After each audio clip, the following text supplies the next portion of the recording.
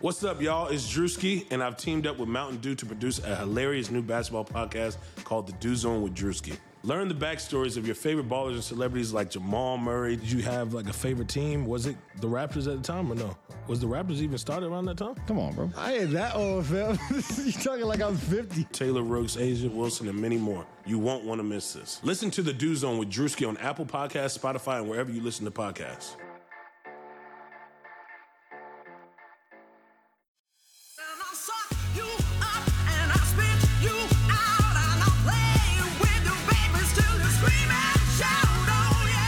Welcome to Burn It All Down. I'm Amira, and today I'm joining up with Jessica and Shireen to dive into the news that was this week in college sports, most of which, all of which, has us particularly ragey this week. Is happening around, and also like the this is not me, I don't have a racist bone in my body, like we've confirmed racism is not a bone disease. It's not gonna be in your body in that way. We will also preview this week's interview episode, burn some things, and shout out some torchbearers. Let's waste no time and dive right into it.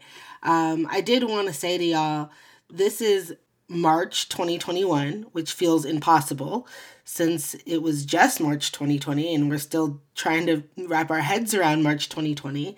So we're officially a year into the pandemic, not necessarily a place we thought we would be a year out when things started shutting down in March.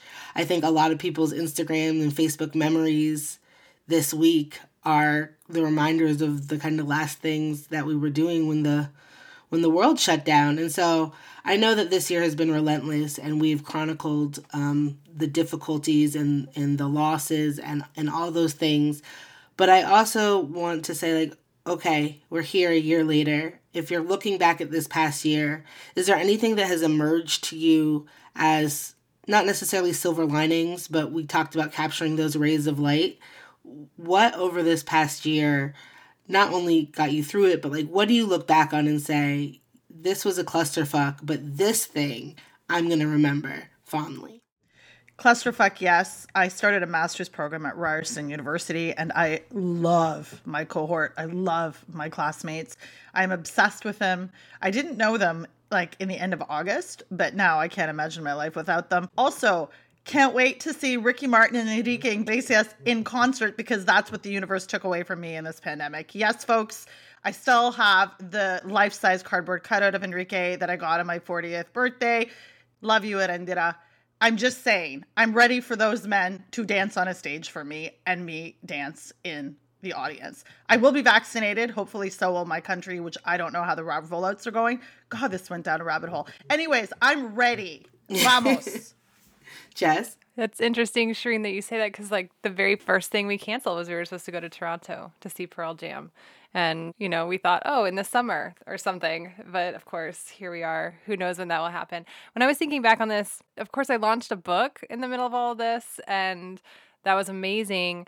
And I actually get a lot of travel anxiety. So one of the silver linings for me was that I did it all from my house. I mean, it would, of course, been amazing to like see people in person, but not having to travel to a bunch of places was actually nice for me. And then I was just on a personal level, there was a phase that my family went through where we played a ton of board games. And I think we're all just out of patience and our nerves are frayed at this point. So maybe we'll get back there. But those weekends were so slow and fun. And I don't know that we would have had that time otherwise. Yeah, I think that generally like my digital groups, like variety of them from like digital Peloton groups, which include like a Instagram group that I have of people from all parts of my life who do Peloton. I mean, childhood friends and college friends and high school friends and current colleagues. And that's lovely, Black Girl Magic in Peloton, but also like people that I've met through Peloton who I'm now friends with and do kind of accountability stuff with. But not just that, I mean, my writing groups have literally got me through this year in terms of trying to write, and like to have people on like 5 days a week. I have between my two writing groups, and they're predominantly Black women, and just like getting on and seeing everybody's beautiful face and being inspired by their brilliance has been really a necessary, consistent thing that has developed. So these digital communities have given a lot. And of course, that includes Biad, and moving to Zoom allows us to see each other, when we record as well. And so that is what I'm thinking of and what I'm going to bring with me into this next chapter. Look at Shireen's holding up my bedazzled name from our So You Think You Know Your co-host game that just dropped on Patreon. So if you're a Patreon supporter, go over and watch our shenanigans. All right, y'all. College sports were showing their whole entire ass this week. And what's wild is it's not even March Madness. Like, we are just on the brink of one of the most exploitative, terrible features of college sports. And that's not even what we're talking about this week. The stories that we dive into today, I felt important to talk about together because they are interconnected. And if we have these conversations together, we can understand just how exploitative and harmful and abusive and enabling these kind of racist and sexist systems are, and how this harm continues not just to exist, but flourish within college sports.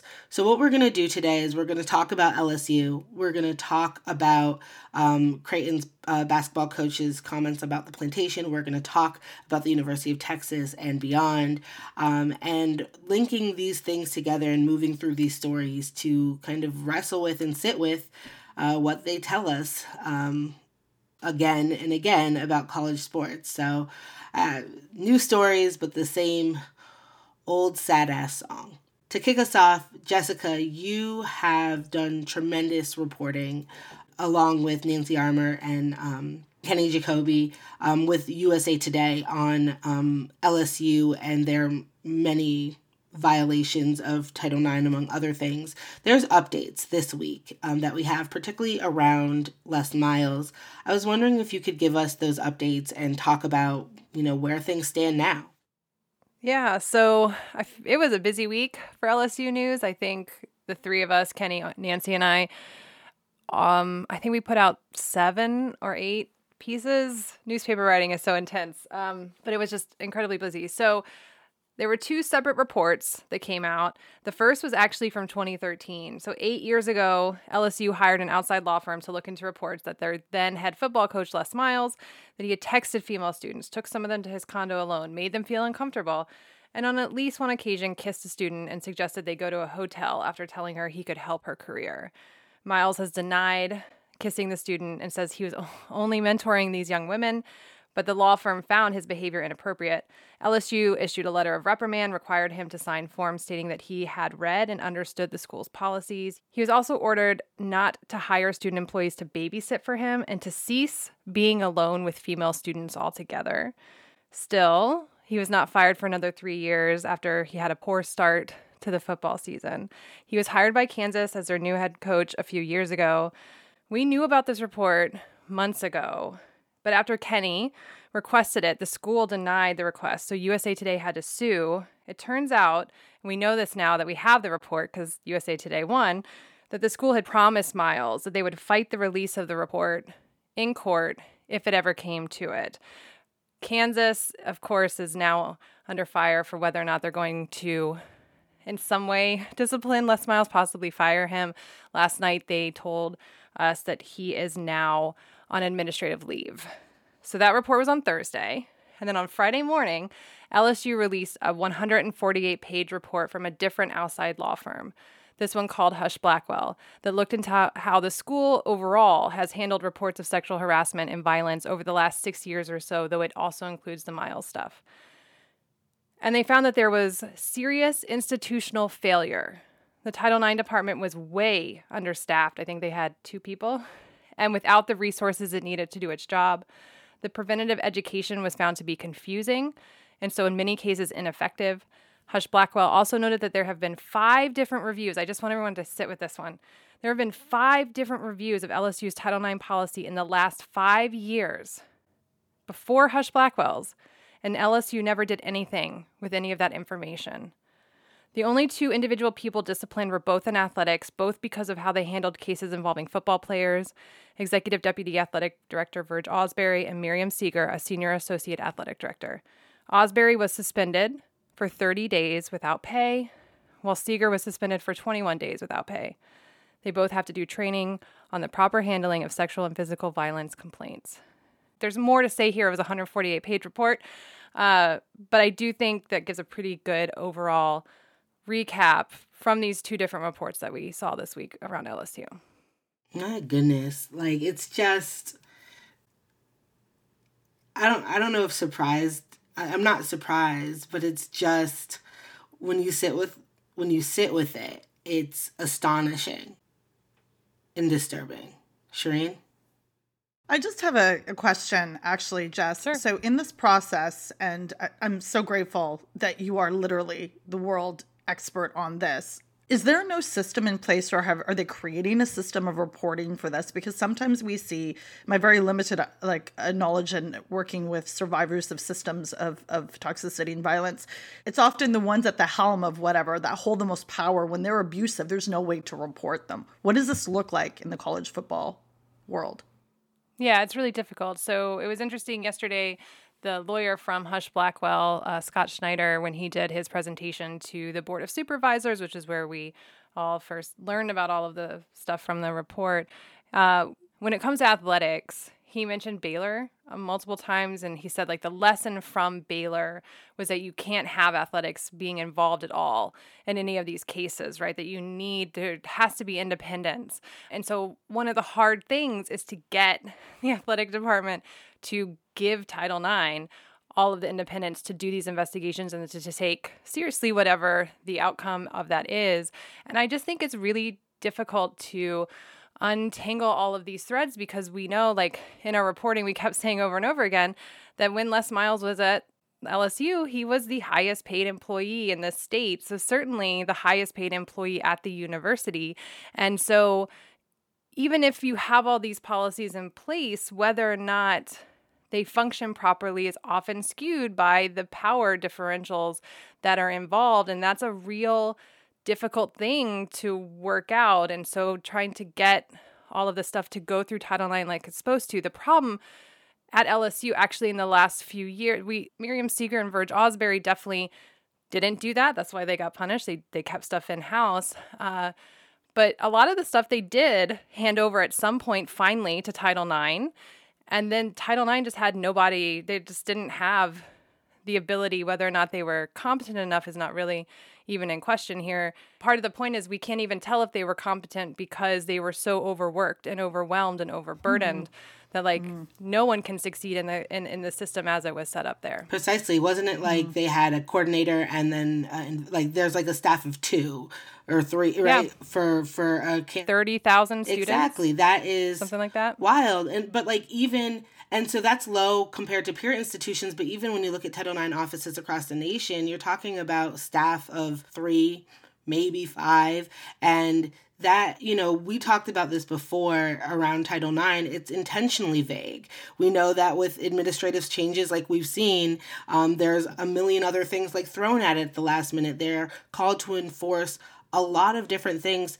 It's hard to not only have the bandwidth, but it's that, Jessica, one of the things that you've taught me and the world, for those who read your work is it's not, a lot of this is about enabling, and enabling comes in many forms. And it's not just individuals making choices to not engage or look the other way, but it's also when systems are set up in a way to be ineffective, and then enabling is not correcting or reforming or trying to figure out these systems. So the vagueness, that gray area under Title IX, right, that we chip away at in many different ways but never address, is one of the things that the toolkit, right, that schools are given is not, they're faulty tools. It's like giving sand toys to somebody and expecting them to build a house with it. And the other thing I wanted to say is I just wanted to thank you and Dan for the reporting you did on Baylor, and the way that you in that case, like really set a standard. And obviously, I know you talked about this, like Baylor's referred back to a lot, but what we've seen over and over and over again is that it's too many institutions, right? And, you know, of course, in unsportsmanlike conduct, you talk about the playbook and the need to, like, write a new playbook for dealing with this. But I also think that, like, just need to be said, like, how much lifting that you and Dan did with that initial reporting that has changed the way we even can report and talk about and consider these stories. And we're just at the tip of the iceberg, but it feels like, you know, we don't reckon enough or wrestle enough with the fact that it like took the two of you being and carrying like a really heavy load to even get this conversation to where it is now, and how exhausting that must be. And I just wanted to take time to say that.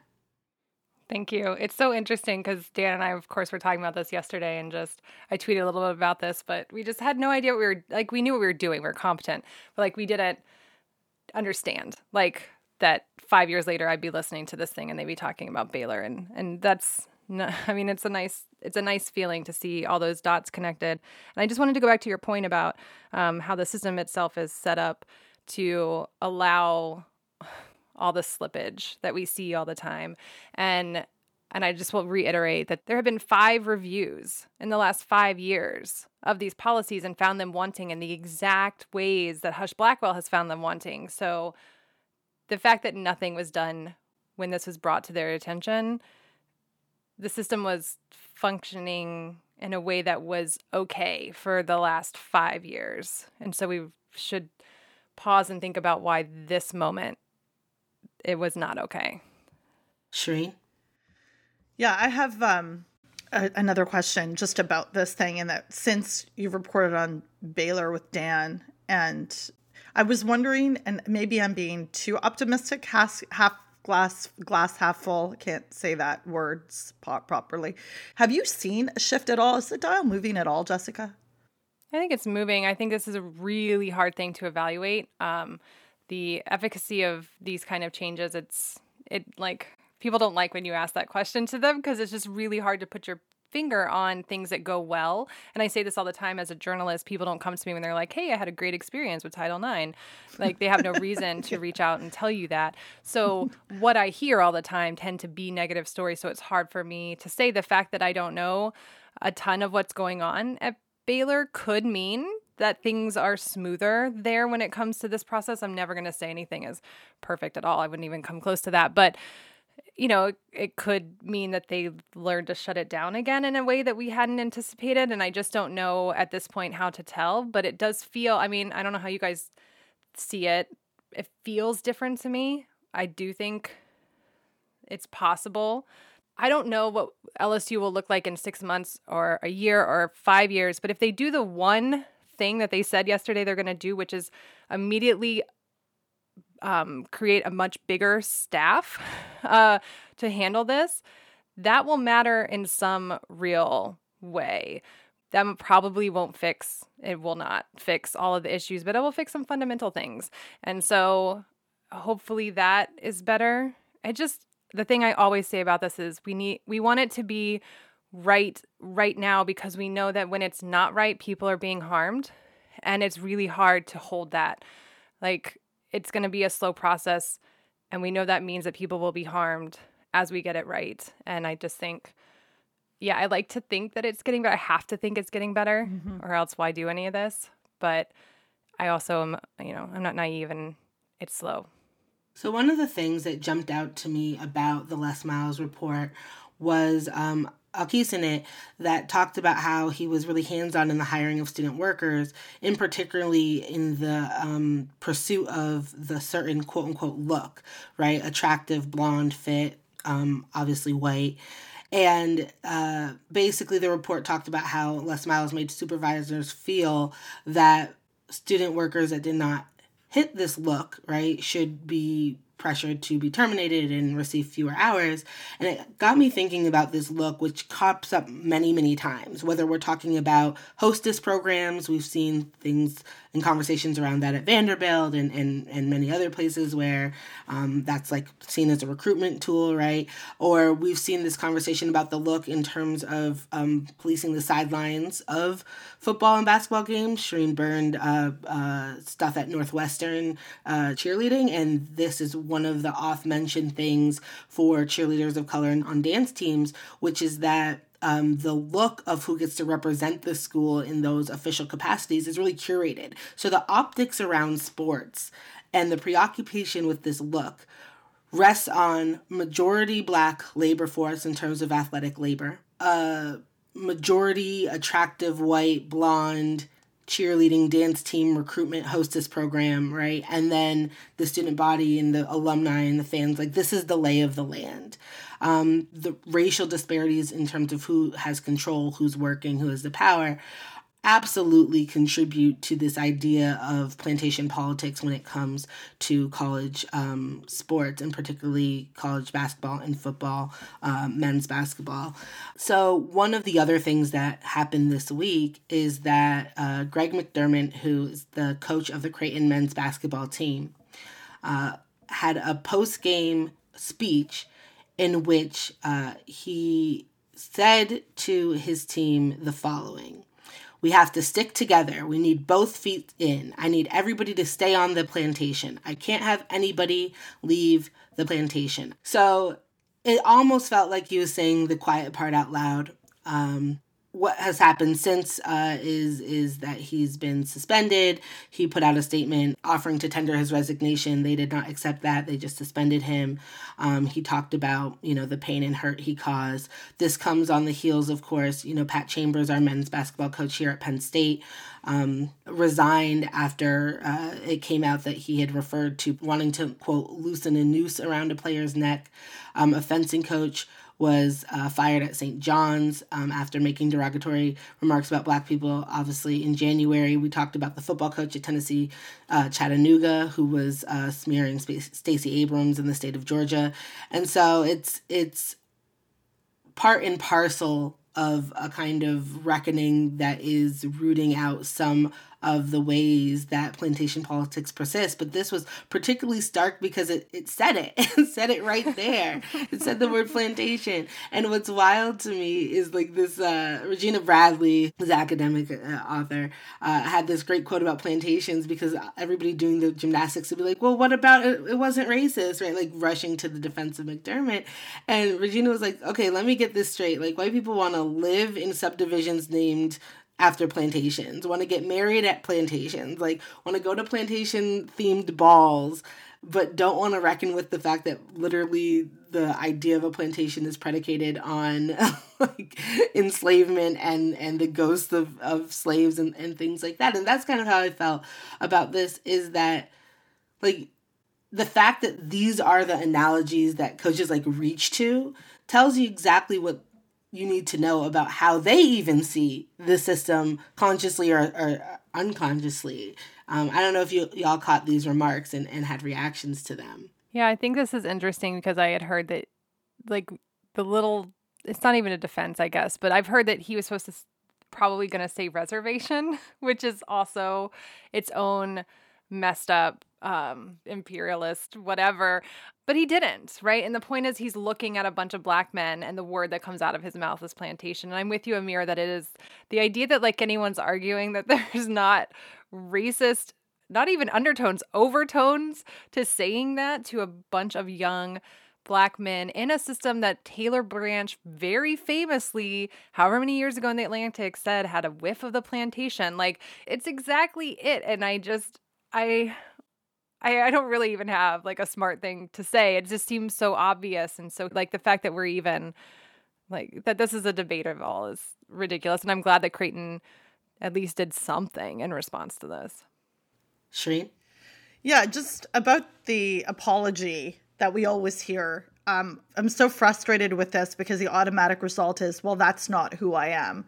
It's like, bruh, you literally said it. It is exactly who you are.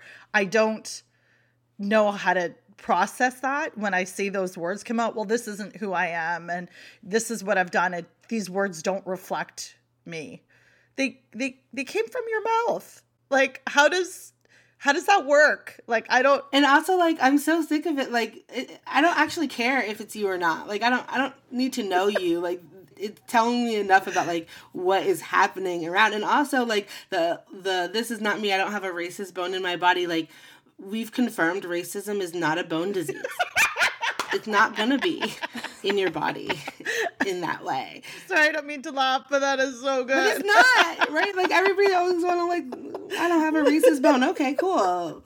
But also, I think one of the things that really, like, drove home these remarks is that, like, it's not just, like, the viral video of that strength and conditioning coach making his black players hold a chair squat on the wall while holding a weight, and he literally ran on top of them While they were singing. It was, like, so, like, But also, of course, good old Texas, University of Texas provided a stirring example of said plantation politics on the ongoing battle over the Eyes of Texas and the controversy there. If you recall, we've talked about this on the show before. Black players and black students there and black alumni have talked about, you know, not wanting the racist song to be in existence anymore, but particularly not requiring student athletes to be on the field for it and to sing it and to engage in that way. And one of the things that came out this week was a bunch of emails from donors voicing their feelings about said song. Jess?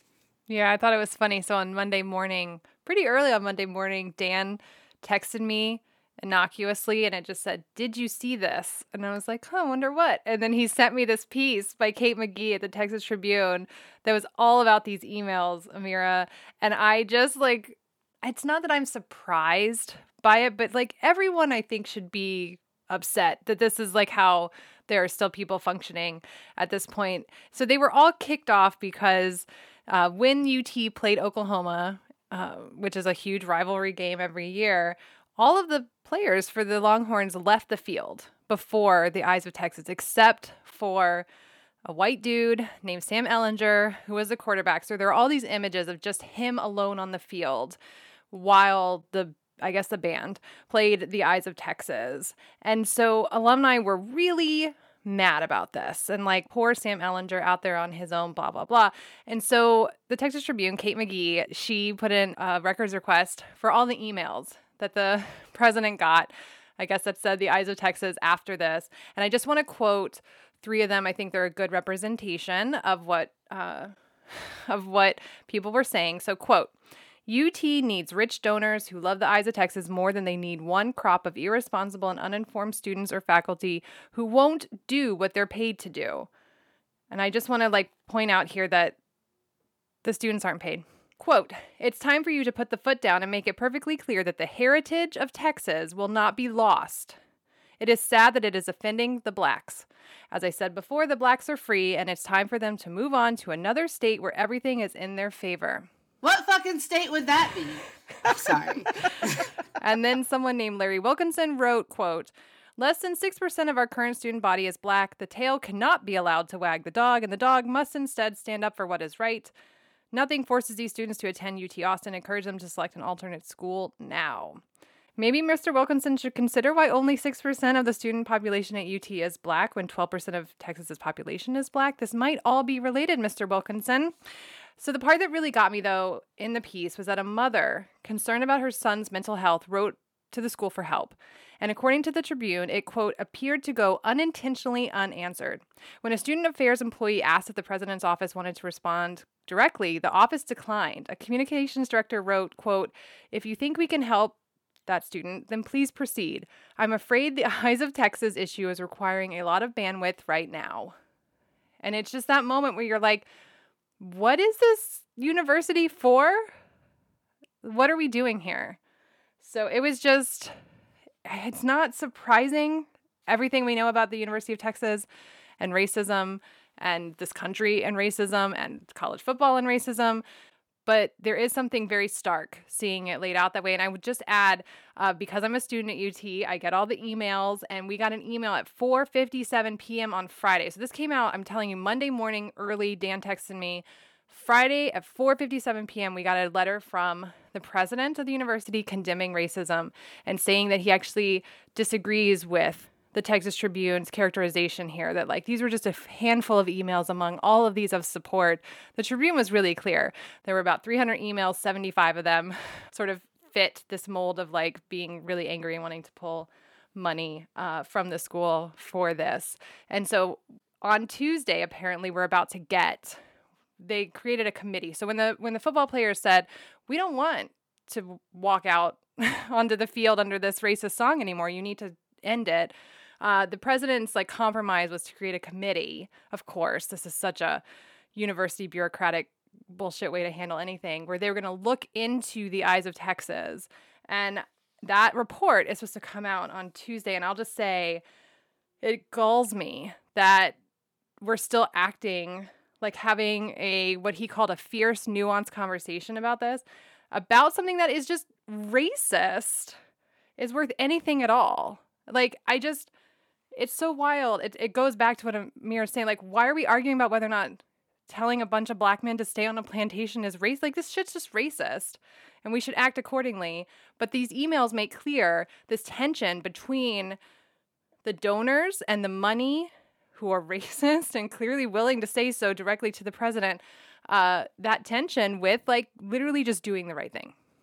Absolutely. And I think that like important point to make is like the downplaying of like how many it is really doesn't matter, because It's like, what do you give weight to?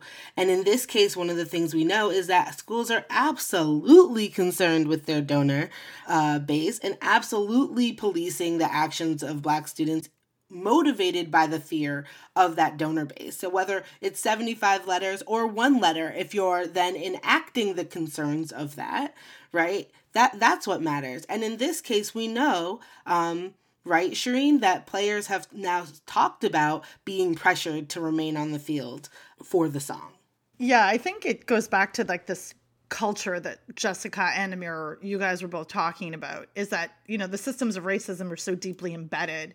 And the football program is like a stunning example of this. And I just am going to also mention a Texas Tribune piece that Amir threw to me, and we'll have it in the show notes. But it's words from the players, from the Black players, and particularly this one from a junior linebacker, DeMarvion Overshown. And I couldn't stop thinking about this sentence. Like, I just couldn't stop thinking about it. And the instruction to them, who were told to stay on the field, was, quote, they said, y'all don't have to sing it, but y'all have to stay on the field.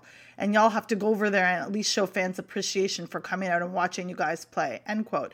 He further went on to say, quote, it was really eye-opening. There are some high power people that come to see you play and that can keep you from getting a job in the state of Texas, end quote. And this is basically coercion, and this is basically threatening a young Black man that I'm going to derail the career that you haven't even started if you don't do this. It's like the collision of mental angst, stress, fear. I can't imagine. And now this young athlete is supposed to go play and supposed to go perform. Like, the layers of terrible, horrific, I can't with this. And getting back to those words, university is supposed to be a place of enlightenment. It's supposed to be a place of growth. And dare I say, safety. Like, this whole thing is a mess. And I'm so grateful to these players for speaking out, because again, identifying himself will also lead to a multitude of perhaps, being isolated, or there could be repercussions. So I do also want to shout out the athletes that spoke out publicly, because that takes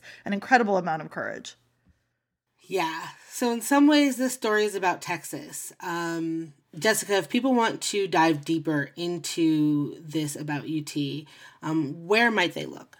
Yeah, so we had Frank Reedy on the show in episode 194 where we talked a bunch about Texas. And I just cannot more highly recommend his new book, The Sports Revolution, How Texas Changed the Culture of American Athletics, which comes out on March 23rd, which is so soon, Frank, from the University of Texas Press. And there should be more on this. I mean, I'm working on my dissertation about all of this. It's really, there's a sad, deep, dark history, not even deep, dark history here. You can find it. It's shallow. It's on the surface. And so what we're seeing today, I mean, when I was reading the Texas Tribune article on Monday, I think I texted Dan, this will be the epilogue of my dissertation, because I'm writing about the mid-1970s, but these are the exact same things that we're seeing in 2021. And we should just be deeply concerned about, as Shireen said, universities are about growth. And we're just in the same fucking space. We just have a different way to talk about it now. Absolutely. And while this story in that example was from the University of Texas, it's also a story much bigger than that. The similar dynamics are at play in universities across the country where aging, wealthy donor base is trying to assert their own vision of universities and having a direct line of access to the people in power. And a lot of this is particularly centering around athletics as either the site of controversy or the place where the optics are kind of most fiercely contested. I think that sports are an essential part of the conversation of the relationship between donor power and university influence. This immediately made me think of debates that we're seeing at Texas A&M around statues and monuments on campus, and they have a very active Black student athlete organization, a very real fear of upsetting the donors there. It also made me think about Ole Miss, because that is like literally to me the mountaintop of a lot of this conversation. And I just wanted to remind everybody or refer people to, if they haven't been familiar with the story, Ashton Pittman had a great 3-part series in the Mississippi Free Press 3 years ago or so that looked at many things in Mississippi, but also told the story in particular using emails from the journalism dean to a bunch of donors who had who are very concerned, right, about the Ole Miss that they now see. And I just want to talk about one of those. In September of 2018, Will Norton, the dean of the journalism school, got an email from prominent donor Blake Tarrant, who was a graduate of Ole Miss, who had been in town to watch a football game where a lot of donors come back to, and had seen and taken a picture, somebody else had taken a picture of a Black student downtown in the square, put it on Facebook, and said they're allowing prostitutes on the square, like this is terrible, etc. The same person had documentedly interacted with white women students who were also dressed like they're going out, and said nothing, said hi, took this picture, it circulated. It also prompted a lot of emails.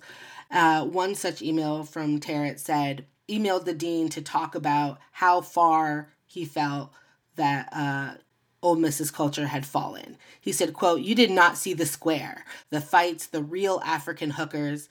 Mark my words, if it does not stop, we will have a shooting in the square. This is serious. I know how hard it must be. The Ole Miss culture has been ruined. It will never be fixed. Just like Houston, it will never be the same." And he went on to respond to him and say, once the shooting happens, they all will wish they never stopped playing Dixie, and made up a stupid story about Colonel Reb. Even the gangbangers and a 62-7 beating by Alabama is bottom. It's a disgrace to Ole Miss. I had to watch The Blind Side to make me feel good about Ole Miss when I got home. I'm really sick today because of all of this. I can't take it any longer. And to me, this obviously was one of the first things I thought about, right? Is what one of the things that the emails to me reveal, right? And what he's saying very, very loudly, right, is we're losing the culture here. And the fact that he points out stuff like Dixie, right, which is the same kind of battle you're seeing over the eyes of Texas. The point that he's talking about the rethinking of mascots and statues like we're seeing at TAMU and across the country. As he is saying this in this email, and the very presence of Black students, right, is also read as threat here. And that to me is one of the things that you're seeing in institutions across this country. And as the emails evidence, as the kind of concern about the optics and reputation and heritage of these schools, so much of that centers and is propelled by sports. And this is why I think it's important to think about these conversations together, because it's about optics. The donors are coming back through, these football programs and to these games, and they're looking for the curation of an Old South nostalgia with the playing of these songs, even if the schools are integrated. They're fine with integration as long as it produces Black players that will win for them, right? But that's it, which is why the spirit squads and the dance teams still need to be lily white, right? I do research on that. I have an article about, you can find it on Black Perspectives, about Black cheerleaders. And one of the things that they did, the Black women who were cheerleaders, when they protested for inclusion, they said, you want our boys to play for you, but you don't want us to cheer. And they figured out that line in the sand and what it represented. And so when I think about the look that Les Miles is trying to promote, and when I think about the power that people are cultivating, and I think about these systems, and I think about enabling, and I think about how everything is kind of moving along as usual, to me, it's literally the curation and sustaining, right, a system that is predicated on a majority Black labor force, but also on the spectacle. Also on the racial politics, the plantation politics of these sports, that now people are saying the quiet part out loud, and people are kind of, their ears are perking up, but it's been going on for a while. I just wanted to end this discussion by giving space to the voices of Black alumni from Texas, because one of the things that is missing in these conversations is understanding that Black alumni exist, but why they don't have the political power, A, because these schools were segregated, and so therefore they don't have as long a history of Black alumni groups, but also a lot of the philosophy of philanthropy at these schools is predicated on finding alumni who had wonderful experiences at these institutions and then want to give. And a lot of Black students coming through PWIs are about the people and the networks they gain there, not the institution itself. But our friend of the show, Courtney Cox, UT alum, over on The Sound of Victory on their podcast, Sounding Off, together with Perry Johnson, hosted a roundtable of Black alumni a few months ago talking about the Eyes of Texas. And I wanted to toss it now to Courtney to introduce a clip and play a little bit of the conversation they had. Hi, y'all. I'm Dr. Courtney Cox. I study sports for a living. I'm also a longtime listener and big fan of Burn It All Down and, occasional guest. And if the y'all didn't give it away, I'm also from Texas, a designation that feels more and more like a confession these days. Given the recent actions of state politicians when it comes to basic utilities, or rich donors when it comes to a certain school's song, I can admit we're really raggedy right now. As a 2-time graduate of the University of Texas at Austin and a former employee of Longhorn Network, I've heard the Eyes of Texas more times than I can count. And that's why when UT football players joined together in protest of the song, along with several other key demands to make the campus more equitable for everyone, I was really intrigued. So much so that I created a 2-part roundtable on Sounding Off, the podcast I host with music scholar Perry B. Johnson, featuring 6 Black UT alum. I felt like their voices were missing from the conversation and wanted to have them weigh in on what the song means to them and how the university should respond. Fast forward a few months, and a school song to the tune of I've Been Working on the Railroad is still getting heavy rotation. Most recently, after a slew of nasty, bothered, racist emails came to the forefront, thanks to Texas Tribune articles by Kate McGee and tweets by several UT players. For this reason, I'm grateful to Burn It All Down for allowing me to share a portion of the podcast. If you want to hear more, you can find both episodes of Sounding Off wherever you get your podcasts, or at thesoundofvictory.org/soundingoff. The next voices you'll hear are Warnessa Hightower, Andrew Lilly, and TJ Finley. I know we talk about 2 Americas right now, and I feel like this situation has highlighted 2 UTs at the very least, because I know listening to Clarence Hill here in Dallas on ESPN radio, he's mentioned that this song is, I don't want to say boycotted, but the Black community as a whole, or generally speaking, hasn't really taken part in singing this song since the 80s. So this, and Nia could probably speak to this, better than I can since she was there before us. But I just know this has been a situation for decades now, and it's almost like, to me, it's been the worst kept secret because it's like, look, as a whole, the Black community does not sing the song. I've been to many, many, many weddings of Longhorns and classmates of color. We don't sing that at our wedding for the most part, or at least I haven't taken part in that. Whereas you talk to, white alums, like, oh yeah, we sang it at our wedding, and my grandfather had it played at his funeral, and I played it at my retirement ceremony. And I'm like, okay, we clearly live in two different worlds here. Once I joined the board of directors of my chapter, I was at one point membership chair for my Texas Exes chapter, and as membership chair, you're kind of like the host for the event, and they played the Eyes of Texas, and I think it was like the first time I had ever hosted the event. They played the Eyes of Texas. I sat down. I handed someone else the mic and I said, I refuse to sing this song. And a couple of my other board of directors are like, Vanessa, you're being disrespectful. And I said, this song is racist. I just said it out loud. Number one, because at the end of an event, libations are flowing. So the slip of the tongue just had no garter. And so then I went to explain and they were like, oh my gosh. And so then I remember there was another event. I was still membership chair and I didn't sing the song and someone questioned it. And I remember one of my counterparts said, yeah, she has an issue with it. Warnessa, I'm glad you stand up for your issue. I just remember her saying that and she's supportive, she's an ally, but she really was like, I'm glad you stand up for your issue. That's your issue with the song. And so again, I'm like, at the time, I believe I was the only Black person on the board of directors. And so it was just so interesting that I was so isolated from it. But then fast forward when all this George Floyd stuff came about and we were talking about putting out a statement about Black Lives Matter. I actually got an email from one of my other board of directors, and he said to me, once you told me about the song, I refused to sing it. And I've taught my daughter that. This is an older white man. And I just thought it was interesting because in retrospect, I never remembered him not singing the song too. I just remember I was kind of in this bubble of me sitting down, me sometimes screaming out, this song is racist in the middle of folks singing it. Because we all know who Warnessa is. And it was at that point to where I was detached from the other Texas Exes, and I felt very isolated and very alone, but to the point to where I didn't even notice I had an ally right there not singing it with me too. So that kind of shows like the emotion that goes on with the song and the fight that you have even once you leave campus when you decide to go to these events. How polarizing it could be, and how the tradition doesn't erase the hurt. Does it feel like, and just to kind of think about what Andrew's saying with this idea of two UTs, right? This idea of this woman saying to Warnessa, well, that's cute, that's your issue.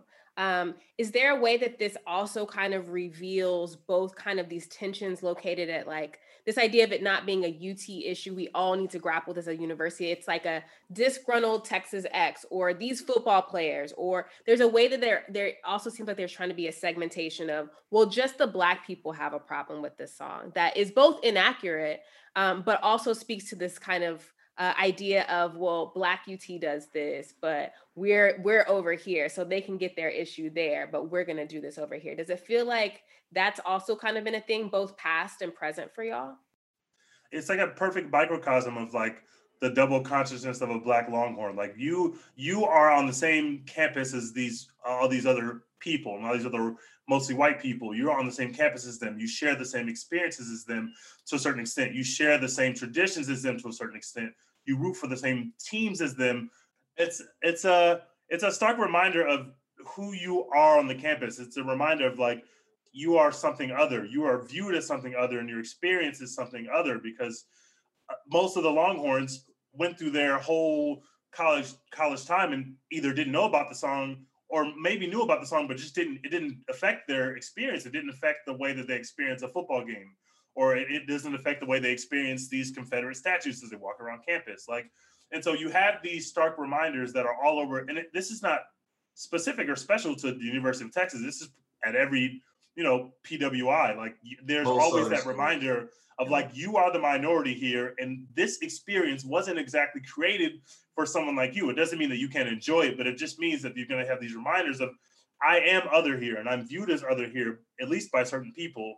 And so, the song is just like a perfect example of like, when that happens, you immediately go back into your body and like, I am a Black person that goes to a school where 3% of us are Black, maybe 4% of us are Black in a good year. And that's it. And we are in our own bubble, so to speak. And the song is like, brings you back to that place.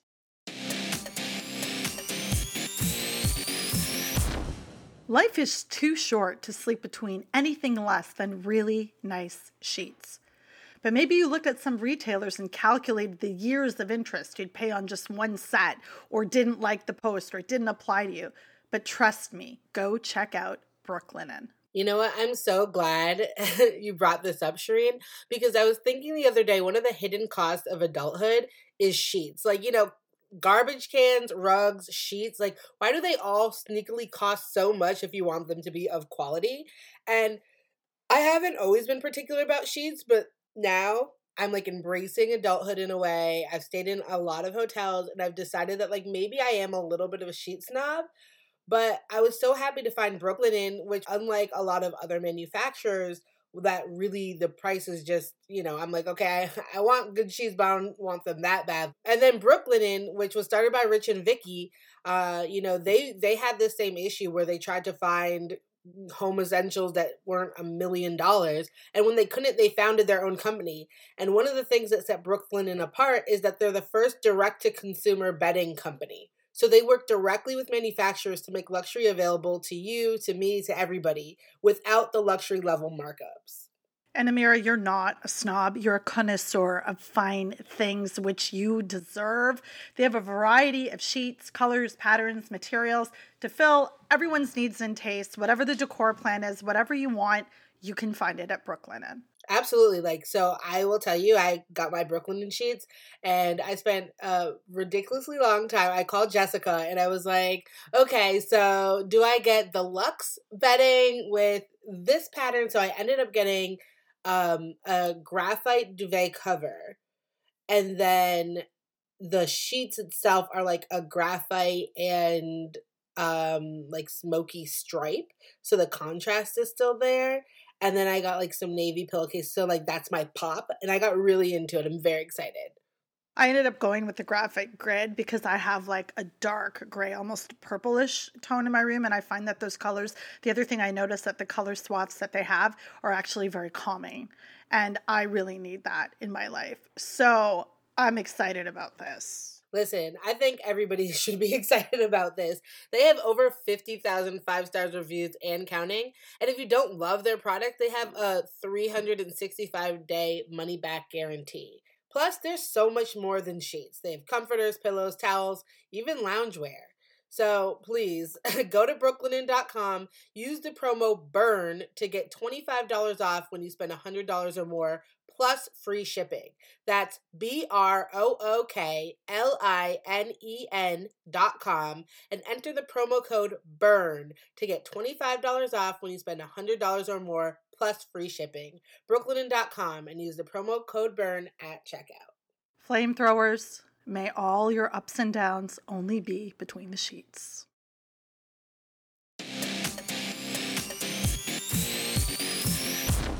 This week, Jessica interviews bobsledding legend Kaylee Humphreys about her career, training, and competing in the time of COVID, and the fallout from her reporting emotional and mental abuse by her head coach when she was on Team Canada. At the end of the day, we should all feel empowered to be safe and to feel confident in the environments that we're in. And we all have that power to choose that. And for me, it was walking away from a career that I had built up, not knowing what the future was going to hold, but now looking towards building up a new career. All right, y'all, it's time for everybody's favorite segment, the burn pile. I will kick it off today, staying on the theme of staying on the theme of ridiculousness in college sports. And I'm going to say right here at home this week. This week, the Penn State Board of Trustees voted to approve the $48.3 million football building expansion to improve and renovate the Lasch football building here at Penn State.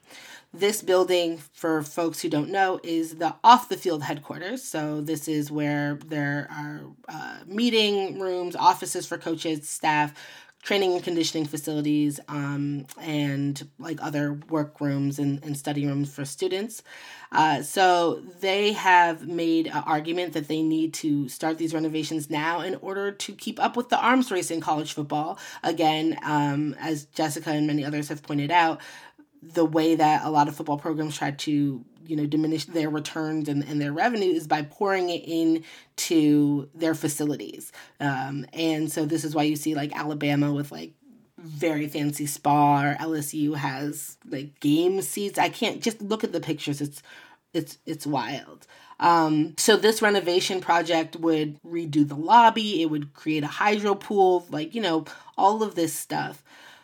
It's ridiculous in any year, but this year in particular, when athletics has had to furlough people because of COVID. This year, where Penn State employees across the university have been furloughed, when department budgets have been sliced, we've just lost a whole bunch of resources in the library, where maintenance projects have been deferred and moved down the line. In this year, where universities are trying to desperately hold it together, when student fees and tuition are in flux, when people are losing their jobs, when other athletic teams at Penn State have been told they need to wait until they have all the needed dollars in hand from donors. In this year, the Board of Trustees have approved this, which requires borrowing money from the university. So it's not even that they have it in hand, but they are asking for this and now have the approval to borrow this money from the university on the promise that they will attract donors, like we were talking about, to make it back and then move some of that money from athletics over to university operations. I can't tell you how frustrated this makes me. It was a 27-6 vote, so it wasn't even close. I'm very disappointed, and I know it's not the only place it's happening, but it was a smack in the face to see a $48.3 million approved with such enthusiasm in a year where so many others around the university are suffering and pinching pennies to survive. But a hydro pool, a new lobby, priorities. Burn. All right, Jess, what are you burning this week? Man, Amira, I just think we got to figure out a different system here. Like, maybe our higher ed shouldn't be based on a bunch of rich old people donating all their money all the time. Okay, so I'm also going to carry a theme here. So this past week, Texas Governor Greg Abbott announced that this upcoming Wednesday, March 11th, all statewide COVID-19 restrictions will end, including the mask mandate and limits on occupancy at all kinds of businesses. That means that starting on Wednesday, if the owner of an arena wants to pack it full of unmasked people, the government of Texas will not stop him. As a Texan who cares about other Texans and really just people everywhere, this scares me. Yes, things are getting better on the COVID front generally, but there's a long way to go still until we're anywhere near okay, and that is without knowing what could happen with variants. Texas is not doing great getting their population vaccinated. At the point when he made this announcement, we were 49th out of 50 states as far as vaccination went. It's so dispiriting that the governor, mere weeks after massive governmental failure in terms of our infrastructure and the response to it, has decided to abandon the little bit that we were doing with regards to the pandemic. And I know that there are some states that have never had a mask mandate or occupancy limits, and I'm just deeply sorry to everyone who's experienced this kind of governmental abdication of responsibility. But the reason I'm burning this here is because Texas is, of course, about to host some major sporting events. The Women's March Madness tournament, which announced back in February that it would welcome fans to San Antonio and the areas around it, including a couple games here in Austin. The Alamo Dome will be capped at 17% of its capacity. I hope this remains in effect. I hope it stays at 17%. The men's NIT tournament will take place in Dallas. The WNIT regional will be in Fort Worth. According to Maitri, According to Maitreyi Anantharaman at Defector.com, quote, the NCAA is still free to institute its own mask mandates at tournament facilities and said in February that it will, but there's no telling how cooperative surrounding people and the businesses might be. And that's exactly it, right? This is a community. I am worried for the students and the staff that are traveling to Texas now. I'm worried for the fans who are going to attend this. I'm worried for the communities where this will be taking place. And I'm angry that such basic precautions that have been working in recent weeks were stripped away by an asshole governor who cares so little for his fellow Texans' well-being. I'm just so tired of being tired of what the GOP is doing in this state, and I just want to burn it. Burn. Burn. All right, Shireen, bring us home. So, the burn pile hat trick, clearly in the USA. That doesn't mean that the rest of the world is not a disaster. I just want to say that. Okay, so you may or may not have heard the absolute dumpster fire that happened during the USSF annual National Council meeting. So contextually, what this meeting was about was actually voting around whether athletes should be able to kneel or not, or protest an anthem. And as you know, they give space to people to use words. One of the people who used words was Seth Jen. Seth Jen is a former seven-a-side para team member, also a former vet. Now, what he decided to say, out of all the words he could have possibly used in the world, was to refute any evidence that slavery affected people. So just bear with me here. He tried to debunk slavery. He tried to say that it wasn't as bad, and I'm paraphrasing badly because I can't even make sense of what he did say. And this is all happening live. So I do actually want to thank Steph Yang and Meg Linehan for the questions and the other tenacious soccer reporters who were on the call watching this in real time. And Paul Tenorio as well, of The Athletic, who got in there and were like, what's happening? And nobody took this man's mic away. This is the first thing I want to say. Nobody muted him. We live in a Zoom age. You can mute the fuck out of people. But he kept talking. And what he said was so wildly egregious to refute like anti-indigeneity and genocide, to refute slavery and go off in nonsensical manner was just horrible. And to be honest, traumatic for so many people. USSF, is home, I'm going to use that term loosely, to the U.S. women's national team, who have done incredible amounts of work on their own squad and otherwise, and been stalwarts for pay equity and in other ways. In response, some of the players took to social media immediately, including U.S. team captain Becky Sauerbrunn, to literally be like, this is not okay. Very soon after, Seth was released from the council, but only after USSF President Cindy Parlow-Cone, Vice President Bill Taylor, and CEO Wilson really didn't do great with their words in explaining why he was allowed to use his for so long. And I do want to say this. I was extremely hopeful when Cindy Parlow-Cone came on as president, but what she ended up saying about him was that diversity is actually not just about listening what we agree with.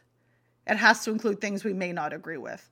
No, Cindy. No. That's not actually what diversity is. That's not what it is at all. So there's so many things that I need to burn here. So think of a domino burn. Think of that. So I want these things to explode simultaneously, or maybe one after the other, and then all stay in the incinerator, because USSF, you are constantly fucking this up. Racist do not need to be given a platform. They should not be part of your council in the first place. And I'm sorry, it didn't take a very deep dive into Seth's social media to see what an absolute racist, twat waffle the man is. It's really not that hard. So anyways, I want to take all of this, and I want to torch it. Burn.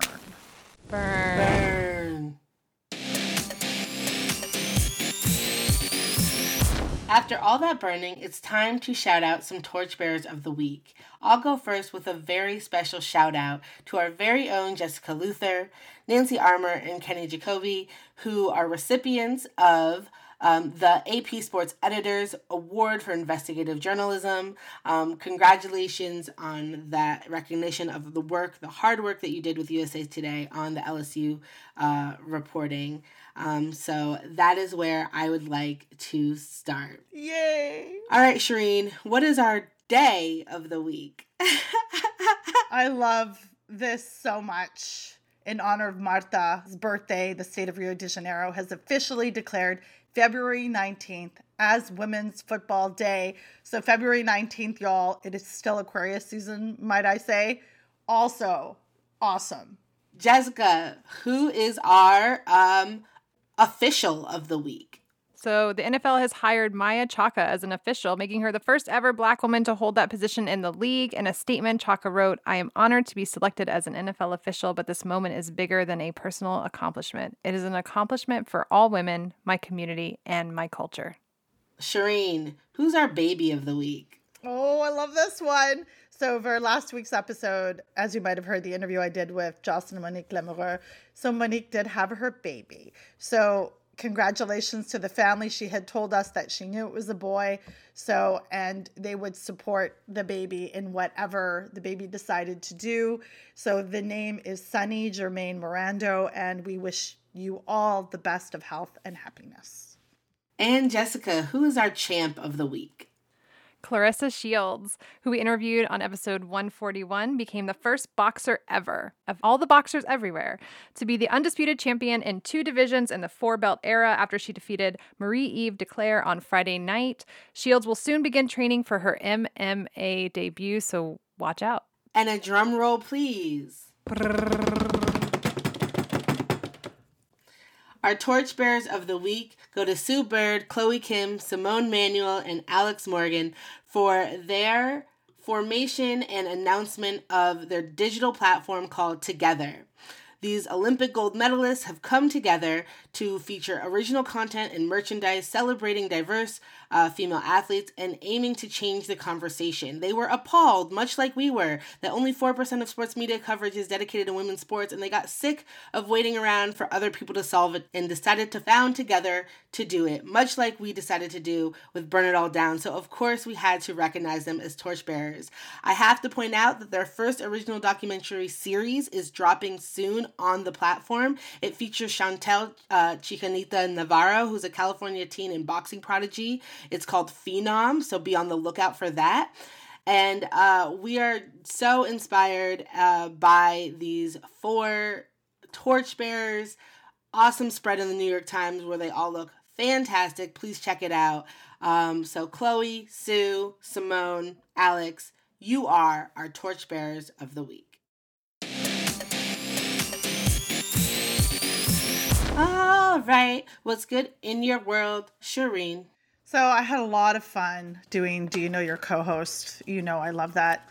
I do also want to say that I have 2 baby twin nieces, Ira and Isel, and they're beautiful, and I met them digitally. I'm going to go do a porch. Like, I don't get to meet them, but I get to see them through the porch window, and that's okay because they need to be safe. I love them, and I FaceTime with them all the time, and they're sleeping a lot. But that's okay. They're like a week old.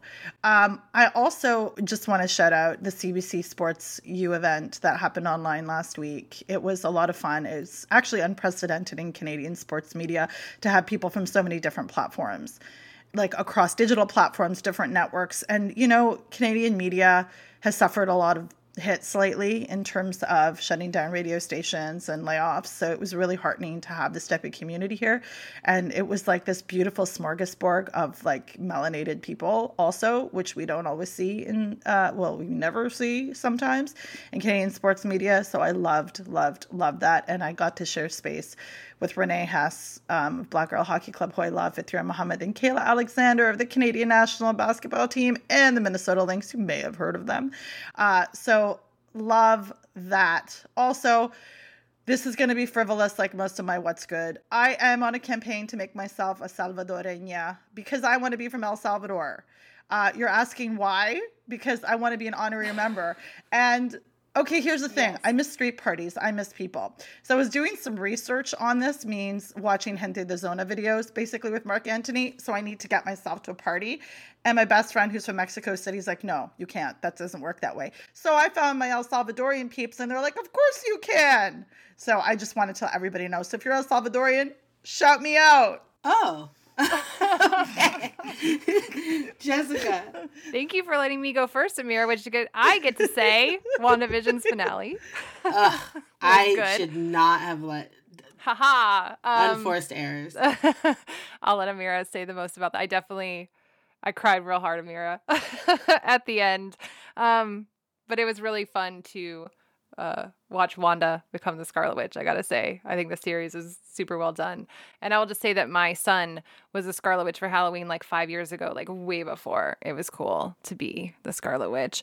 Later today, Aaron and I are going down to the giant indie racetrack here in town. It's called the Circuit of the Americas, COTA, and they are trying to vaccinate 10,000 people in one weekend, and we are volunteering to help do that. So we're really excited to be outside for 5 hours, to have a good reason to be outside for 5 hours. And I heard from friends who did this last week when they did their first trial run, I guess, at getting this vaccination site up and running, that it's just really fun to talk to hundreds of people after being in the pandemic and alone for most of that. So I'm really looking forward to that. And then I do want to give a shout out to my dear husband, Aaron, who loves me so much that he will spend hours of his time. He was so busy with work this week, but he took time out to try to figure out the different ways that we can, all the different streaming services, I guess, that have the tennis channel. We're probably going to switch to Google Fiber soon. They've put it in our neighborhood. Our AT&T is going up to like $100 a month for something we barely watch. Like we really only use it to watch sports. And so the big thing is that whatever we have has to have the tennis channel for me. And he has just spent so many hours trying to figure this out. And I just love him. And that was what was good for me this week. That's amazing. Yeah, WandaVision was so good. It was so good. I'm very excited for phase 4 of the MCU. I'm a little upset because COVID disrupted the schedule, so like without COVID, we would have had WandaVision and then Doctor Strange coming out in May. When's it coming out? Next year. Oh, okay. But never fear, y'all, because we get not 1, not 2, but 4 phase 4 movies. So Black Widow will drop, and then Shang-Chi and the Legend of the Ten Rings, and then we're getting the Eternals, and of course Spider-Man No Way Home. I am very excited about that, and it was fun to watch WandaVision with Samari, who finally caught up, and sob. We watched it again, and both of us, as soon as we started watching the finale again, were like, why are we watching it again? And then stop it. There's an amazing video that Michael posted on Facebook of him walking into the room after the two of them have just finished watching the finale of WandaVision, and they are just a mess. It's a mess is a good word for that. Okay, so Jessica and I were talking, and she told me to watch, but the way that y'all are crying, I'm like, do I have the emotional bandwidth to watch this? It ends, you'll cry at the end, but it's a good ending. I cry in everything, so you'll cry. Go for it. Okay. So that is definitely what's good. I also, there was Peloton does artist series rides. There was a Meg Thee Stallion ride that we finally were blessed with that, I don't know, it was just so, my colleague Janelle called it, she said, I've been buoyant ever since that. And I feel the same. Like, my to-do list isn't any smaller. I'm still just as stressed, but somehow it's like ricocheting off me. And part of this, right, we know that Mercury came out of retrograde, but also now it's entering into Gemini, which is, I think, contributing to the light and airy feeling I am. Last night, my family had a wonderful family movie night to watch the premiere on Disney Plus of Raya and the Last Dragon, and we so enjoyed that. It was fun, and I encourage everybody to watch it. I mean, it is premiere access right now, which is really annoying, but it's like, I try to say, like, I would spend that on a movie theater if we were going there. So instead, we all hung out, and we had some bubble tea, and we watched Raya, and it's always fun to watch a kick-ass heroine just flourish, and we enjoyed the movie a lot. The biggest what's good for me is that as soon as we're done with this, I'm hitting the road with Samari and going on a writing retreat for the week to try to do the final push of this book. And I had a major breakthrough with the organization for one of my chapters, so I'm feeling a little bit inspired right now, and I'm hoping to sustain that energy moving forward. So that's what's good with me. So what are we watching this week? Well, I just want to draw attention again to Athletes Unlimited. They are playing volleyball now. They will be going into week 3, and the games are on FS1 and FS2. They're also a wonderful documentary that's being produced by Highlight Her and our friend Ari Chambers with Black softball players. They have a new episode about black hair in softball, and these drop throughout the season. So check out the games as well as the content coming out from that documentary.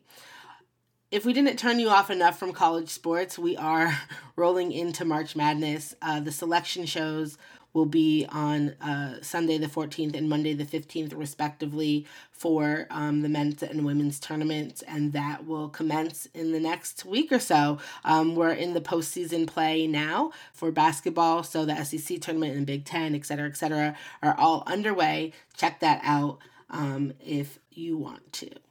That's it for this week on Burn It All Down. Check out our podcast wherever you get podcasts: Apple, Spotify, Stitcher, Google Play, etc. We appreciate your reviews and your feedback, so please subscribe, rate, share. You can find us on Facebook and Instagram at Burn It All Down Pod, and on Twitter at Burn It Down Pod. Email us. Check out our website, burnitalldownpod.com. You'll find previous episodes, transcripts, a link to our Patreon. Right now on our Patreon page, you have bloopers, you have our So You Think You Know Your co-host content, and then for Patreon subscribers at the $10 level or more, we just sent out a registration for our next Fireside Chat. Our Fireside Chat will be happening on Friday, March 19th, 7 p.m. Please come out. If you are a Patreon $10 or more, check out that post, register, formal invitations to follow. We had such a fun time at the first one. We hope you check it out. Burn on, not out, and we'll see you next week, flamethrowers.